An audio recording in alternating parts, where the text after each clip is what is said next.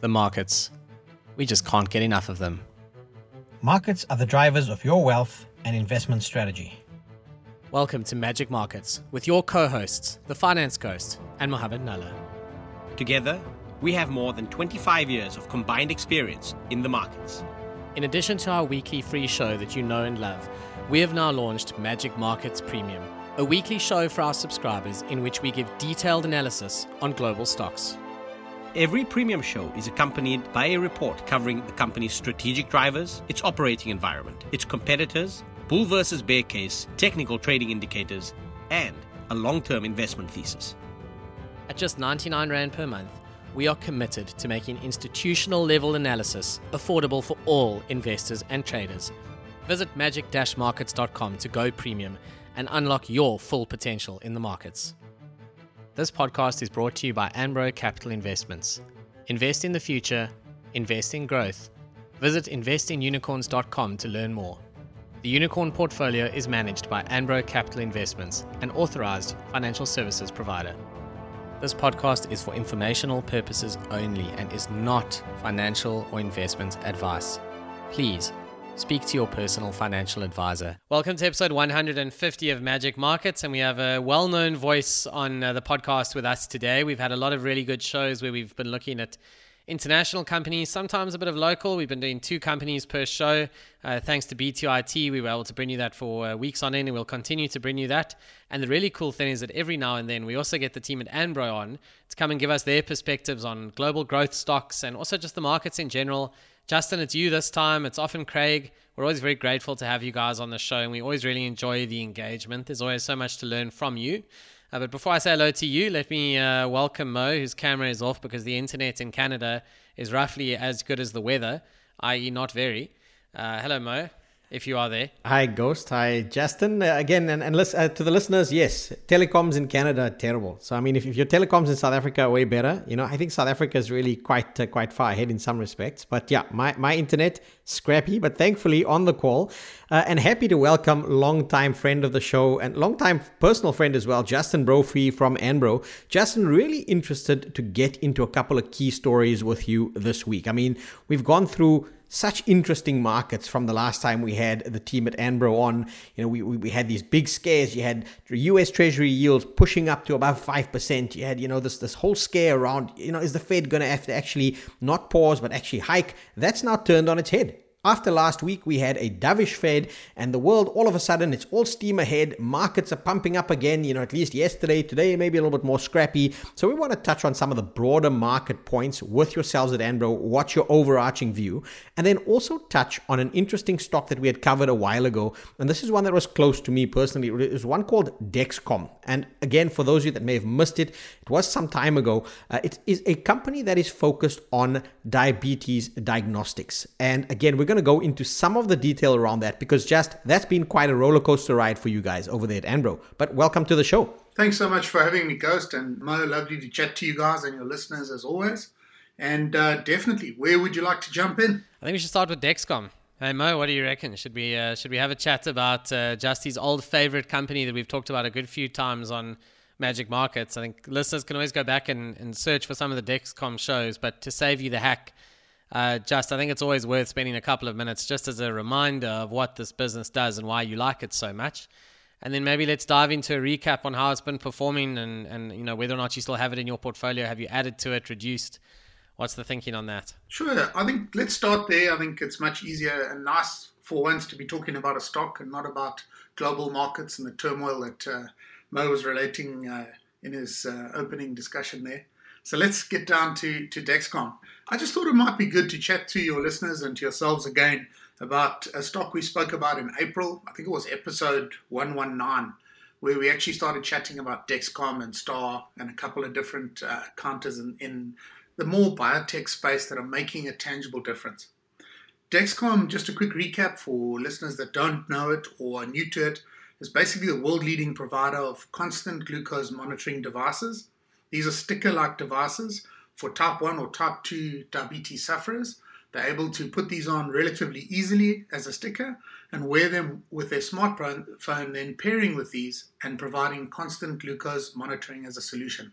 This allows for children, the elderly, sportsmen, all sorts of walks of life for people to be able to actually monitor their glucose and, apply insulin and apply solutions as per their medical condition and do it in a far more consistent manner. The problems with diabetes sufferers is that on an ad hoc basis, previously, years ago, what people used to do was check after lunch or just before they ate. And the problem is when you check your glucose levels like that, there's always the risk there's a spike in between. And those are the dangerous times where damage can be done. This is a far simpler solution, and Dexcom have really done well to roll this out globally. And it's available in South Africa as well. They've just launched their G7 patches out at the moment, and I know that there are South African people actually using it. Yeah, I think before we even get into the weeds there, I just want to state that, after our discussion, I went out, I did some proper due diligence. So I got myself on a Dexcom trial. I got the device, I played around with it, and again, it's phenomenal. And when I say it's phenomenal, again, not talking up the stock, I'm talking up the product specifically. The difference between a pinprick glucose test and a constant glucose monitoring is just chalk and cheese. You can't really compare, and the end result is that I got a full diagnostic readout of my blood sugar levels over the trial period. It was 10 days, and that was so much more effective in having a discussion with a healthcare provider. Now, again, for those suffering from long-term serious diabetes, that has further ramifications in terms of how you manage your diabetes as well. So some proper due diligence. And my one caveat to that is that the product is still remarkably expensive. So unless you're covered under a health plan, unless you're covered by national healthcare, for example, in the UK, that might cover it for you. I know in Canada for serious diabetes risk patients, they do consider some of these devices. But in the absence of that, if you're just looking at it on a more discretionary basis, the ongoing cost of those patches, of those tabs that you stick on yourself, that for me was a little bit of an inhibitor in terms of just potentially where this product could go given the current pricing. To be fair, Mo, you are the tightest person I know. The tightest person I know. So is this true? Is it expensive, or is Mo just being tight as usual? I think Mo's always tight, let's be honest. And served him well over the years. But here's the bottom line. I think, chatting about it today, before we dive back into everything with it, the reason I thought it was important to chat to listeners about it is this is a company, when we spoke about it, share price was about $112. Since then, it dropped to $74. And then as of today, post results, which were on the 26th, it's back up around 96 trading at the moment. I had to adjust that just before I came on the show because it was 94 pre-trading. And I just thought, it's always wonderful to come and chat on a show about a stock that's doing incredibly well. I think it's also important to talk about a stock that we're sticking to regardless of the way it's pulled back and what it's doing now and what the results look like, and also say what caused this stock to go from $112 a share to 74 and now back to 96. So I think the first place to kick off with is just to say that to the point you made, Mo, which is so true, which is it could be expensive. The new G7 patch that users would be using, and this is the sort of sticker patch that they've launched, the latest one that you would use as a diabetes sufferer, and you would wear this patch, like Mo mentioned, for a period of time and be able to monitor your glucose. $714 million of sales, which went through the States, are basically now covered for G7 and covered by medical aid type and medical insurance type, type structures and schemes, which means the real cost to the user was about $20. Now that's made a huge difference from their previous patch, which was the G6. And that on the back of that is not only that, but it's also, there's another scheme which I think is called Pharmacy Benefit Scheme, which allows you to do a very similar thing. And those also pay for the same thing. So from a cost point of view for this, it has come down dramatically.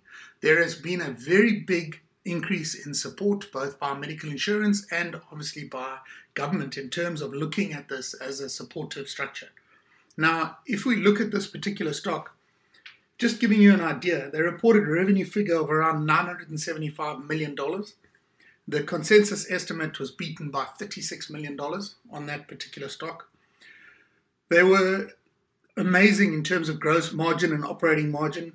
They increased their gross margin by around 230 basis points, and they increased their operating margin by about 620 basis points. So the efficiency that's come in the move from G6 to G7 as a company has been incredible. They basically beat their earnings per share, which they announced at 50 cents per share US. They beat by almost 17 cents. So I think that from a results point of view, not only did they announce that they had beaten quite strongly, they also announced that they were raising their outlook, which was very interesting for a stock, particularly in the environment we're in at the moment. Now, a lot of their real growth came from both the US with a strong dollar and also outside of the US. They've had tremendous growth as well. So these guys are growing at an incredible rate, and they've had an additional 18,000 doctors who are now prescribing Dexcom product, so G7, G6. So in terms of their reports, their financial reporting, they've actually come through, and not only have they beaten the expectation of the analysts, but they've actually raised their outcome. They've increased their revenue guidance to 3.575 billion, and they really are looking at around 23 to 24% revenue growth year on year, where management feels the product is incredibly strong. So why did the share fall back? And that's the question for today. That's what I wanted to discuss with you guys, the clients and of ours and investors that are listening to this podcast would be open to understand what happened here. So the first reason something happened here was, and I must credit Craig. Craig came up with a great way of talking about it. He said, what I'm going to tell you about almost had the same impact as AI.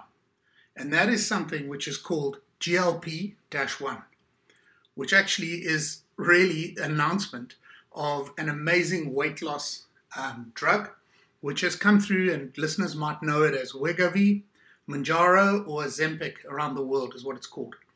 In terms of what this sort of launch has done, is that when we consider, all of us, when we eat something, what happens is that our stomachs and everything in the process will regulate how much insulin we actually produce and how satiated we are when we actually eat something. By the use of something like Wegovy or Mounjaro or Ozempic, these new drugs, what happens is that starts to become far more regulated, and this particular product has led to users losing a lot of weight, in some cases 15% of body weight. Now, this has been hailed as an amazing weight loss drug. I actually wanted to quote here, I was listening to a Goldman Sachs analyst who put the opportunity of this Wegovy, Mounjaro, Ozempic, all these GLP-1 type drugs at around $100 billion of an opportunity. Now, when this landed, it obviously had a massive positive effect on certain providers and a massive negative effect in certain sectors. So impacted sectors included on the negative side was fast foods, cool drinks, crisps, or as we call them as South Africans, chips. All of those kind of things suddenly took a hiding overnight. So it had the impact that AI had. The things that were great. To the point even where, just like AI, even makeup providers, hair care, and health supplements suddenly took off because people started saying, well, as you lose weight, you feel better around yourself. You'll use more makeup, you'll do this. So it became this massive train of how incredible this is.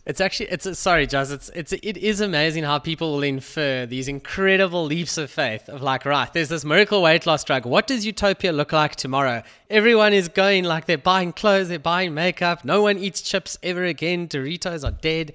I mean, yeah. I mean, if there's one thing we know, and I mean, I'm just putting my own piece on this, is that I don't know about you guys, but a lot of us have done diets, and we start that gym on the 1st of January, and then sort of it either gets cold through winter or we get busy, and that gym gets tougher. I know particularly for Mo, it's very tough. But, from that perspective, we all know there is no real miracle sort of drug out there, because the biggest problem is ourselves, as people. We've got to learn. Like, the main thing Mo hates about gym is he actually has to pay for the bloody thing. They don't let him in for free. That's yeah, and that's the biggest problem. That's the main. See, Mo's camera is off, so I know he's probably. Here we go. Here he is. There we go. I'd rather spend my money on the chips and the chocolates, right? I mean, we covered Hershey last week in premium. So in fact, we mentioned Ozempic in that particular show. But yeah, my gym fees are going into snack foods. That's the leap of faith. I can't understand why, if there's a weight loss drug that I can take and then it helps me lose weight, aren't I going to have more chips? Well, here's the interesting part. So because I quite like Doritos, I'll tell you that much. The only thing that stops me eating more of them is because I know what's happening to me. No, look, I think you're not wrong there, Ghost. So I think early research, according to Goldman Sachs, shows that these GLP-1 type drugs are actually the target, or the real sort of user at the moment is middle-aged women in the States with children in the household across the US who would be buying weight loss supplements. Now, weight loss supplements means these are people who are trying to do diet adjustments, doing those kind of things. They would be the first to take up this type of potential drug like Wegovy, Mounjaro, Ozempic, and that's what they've noticed. That's happened. Now, it's not the general population that's been using it. There doesn't seem to be a broad-based adoption at this point. Now, that can be down to two things. One, it's not covered by your medical insurance. And two, I'm not sure that a lot of Americans are aware of it properly or would even care about it at this stage. So the interesting parts that have come up is with this particular thing is that you've had FDA approval. You've had the ability to roll it out through some of the big players, Novo Nordisk and Lilly have been able to roll these out, and they are available and covered. And I know even in the UK, there's chance, on NHS that if you went and had a look, you could probably get Wegovy at the moment in terms of something because of the perceived benefits like we spoke about earlier. Now the problem is, and I use Dexcom as sort of the mirror for this. Immediately this was announced, and Ghost, you made a wonderful point there. People jump to Utopia and off they go. It's the same with AR. It was exactly the same. People had no idea what the revenue impact of AR was, but certain stocks that they perceived were involved with AR rocketed, and ones that weren't got absolutely smashed. Now, in this scenario, the hype machine works over time, absolutely, all the time. So if you look at the market's perception was diabetes was yesterday's problem, and this was going to solve everything, and so we don't need Dexcom anymore. Whereas the reality is, and here's an interesting point that I made here, there is still an expanding level of population obesity and growth towards 780 million people being diagnosed with type 2 diabetes by 2045 globally.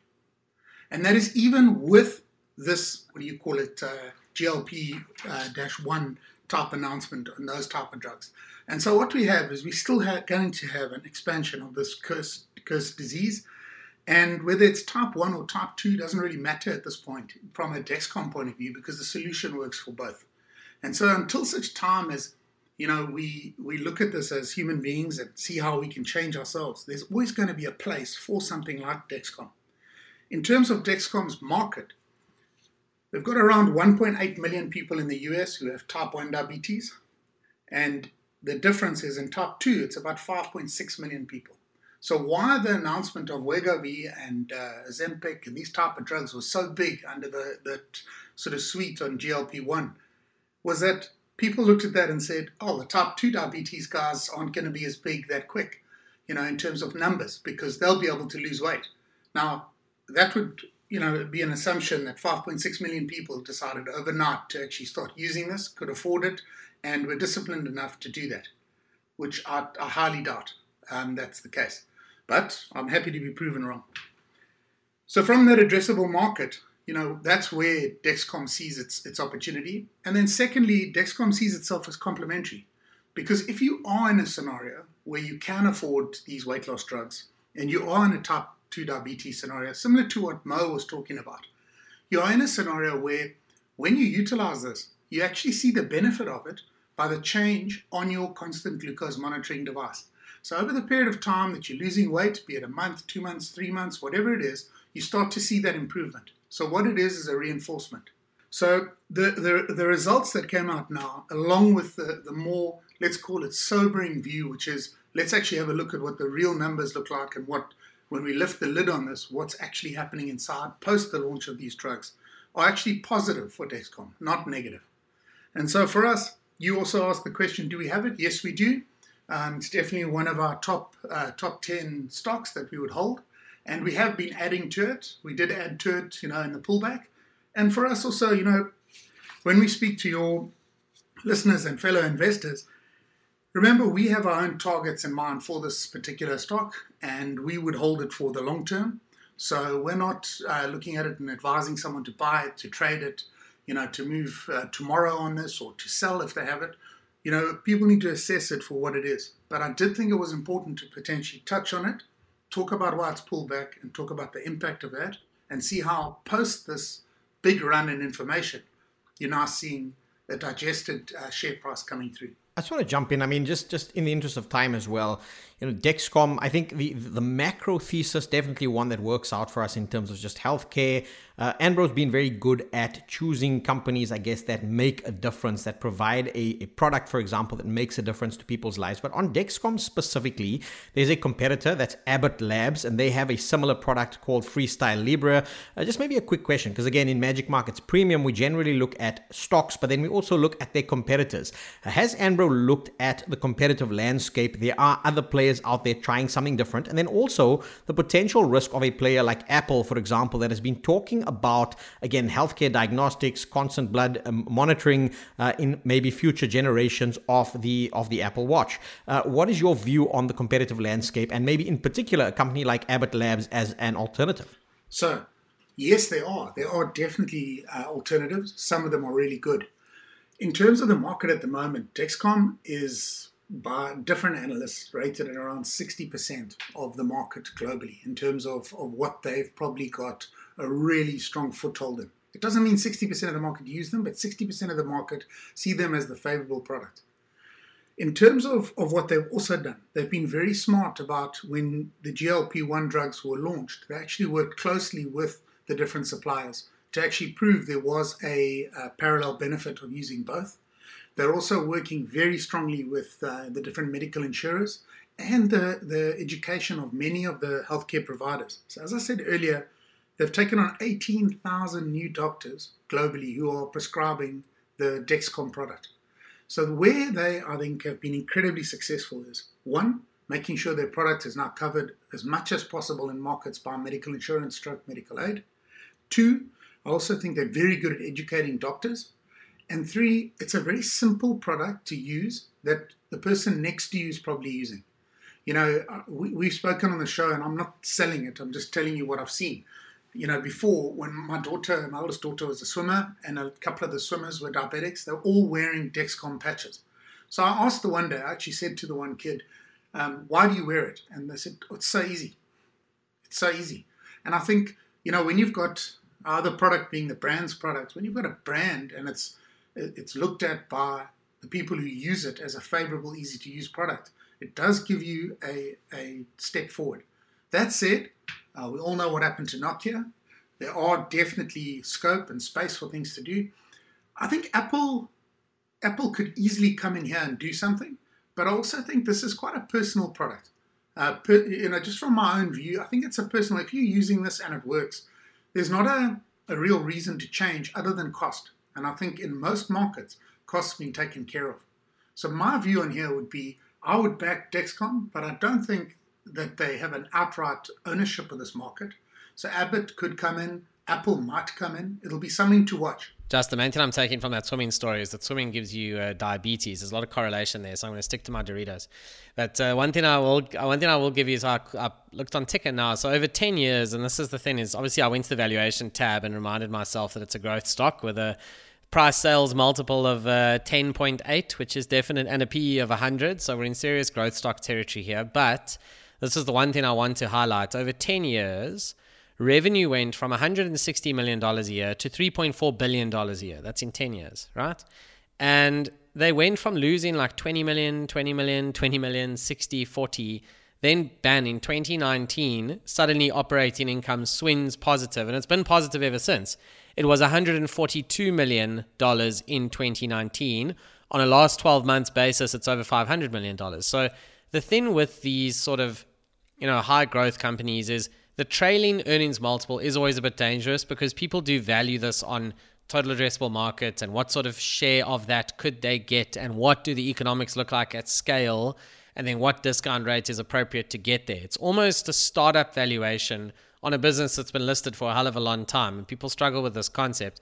Of course, the counter argument is it's not leaving much margin for error, and obviously if a competitor does come in and eat their lunch, when you're paying 10 or 11 times sales, it's quite risky. So the last question from my side is, in terms of that risk, do you manage it by having a sort of many of these sort of positions within the unicorn portfolio, so you're not betting the farm on any one company, or how do you actually think about managing the risk here? So this particular stock would be anywhere between 1.3 and 1.5% in terms of its value of the portfolio. So we'd be looking at anywhere between 70 to 85 counters in the unicorn, and the stock's quite big at 1.5. But it's a stock, we like this stock amongst others in the market, and we're not married to a stock. And if we feel there is, those kind of things don't tend to happen overnight unless there's a complete step change in technology. And, from that perspective, we feel it's quite manageable in our portfolio. In Unicorn, you're picking up a 1.5% exposure. And we feel that's pretty fair in this. But we will definitely, we would keep watching it. We've held the stock for a long time. We like it. What I will tell you is if you are an investor and you're interested in them, give their results presentation a listen to when you get a chance. It's on their website. You can go to Dexcom and listen to their management board. I think you'll find it surprising when you hear a management board speaking so passionately about a product that they have. Not about selling it, but about a product they have. And if you go to Abbott, Abbott has about 1 million products. So you're in the scenario here where you still have owners and managers behind this thing where they have a passion for what they do. So I think that if that wanes, I'm more interested and move more towards your camp there, Ghost. Yeah, I think that's very interesting perspective, and I think you make a couple of very valid points. Maybe just, again, as a quick synopsis, again, cognizant of time, I want to now maybe pivot the discussion from Dexcom, it's been very interesting, into just a quick 2-minute, what is Anbro's current macro view on markets? We've seen a lot of volatility. We know that you are long-term investors. You look at stocks. You look at this from a bottoms-up perspective. But what does the overall environment look like to you? And maybe even from a sectoral play perspective, which kind of sectors are looking particularly interesting for you given the macro backdrop we have right now? So, very tough question, but a very good one, Mo. And I think it's probably a question for most investors. What are we doing? What have we done? What we have done for about the last 6 months is slowly build a position in long-dated US Treasuries in some of our portfolios. Now, why would we do that? Why would an equity manager do that? And how did we do that? Well, we did that by buying a long-dated bond ETF. And the idea behind that was, we felt much like most investors that the market was getting heated. When yields on the 10-year Treasuries got to late 4s into the 5s, we thought, sure, here we go. We've probably got about a 30% exposure in our unicorn to that, with about a 20% closer to cash exposure.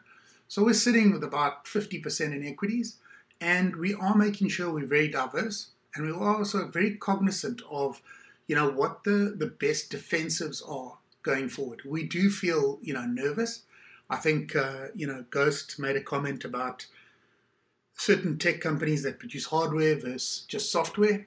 I think if we all are cognizant of I actually don't even like the term anymore. Everyone's talking about this magnificent 7, which have really just kept the index up. I mean, you can, if you have the NASDAQ, but you had the NASDAQ, but you look at the best or the top 7, Apple, Microsoft, Alphabet, Amazon, Nvidia, Tesla, Meta, they've held up anything they've been. I mean, but if you didn't have them in your portfolio, the rest have just been average performers across the board.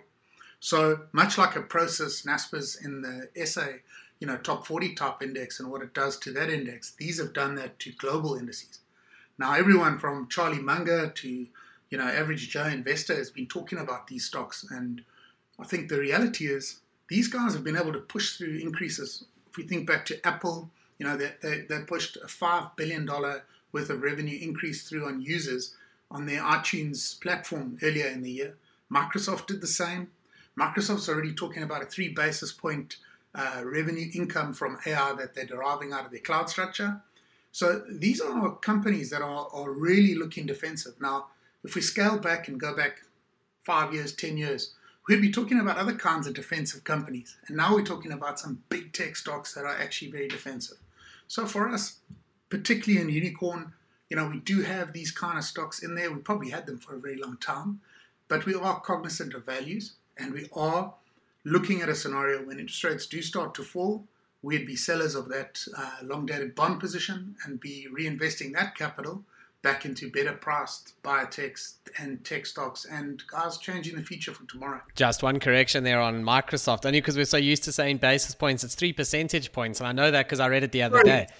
I only know, I realize I sound like the most annoying modal. I nearly said the most annoying modal ever. Geez, Mo's going to hit me after this show. Most annoying know-it-all. It's a good joke there for Mo knows. Oh my gosh, that's it. My friendship with him is over. That's the end of Magic Markets, everyone. I hope you enjoyed it.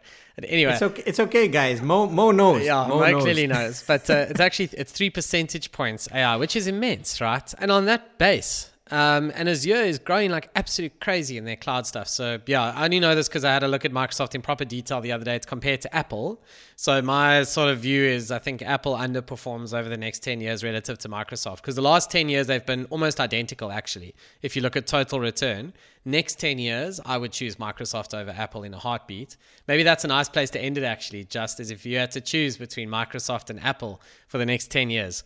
Which one would you buy and why? I think the advantages of Microsoft are quite transparent, to your point, Ghost.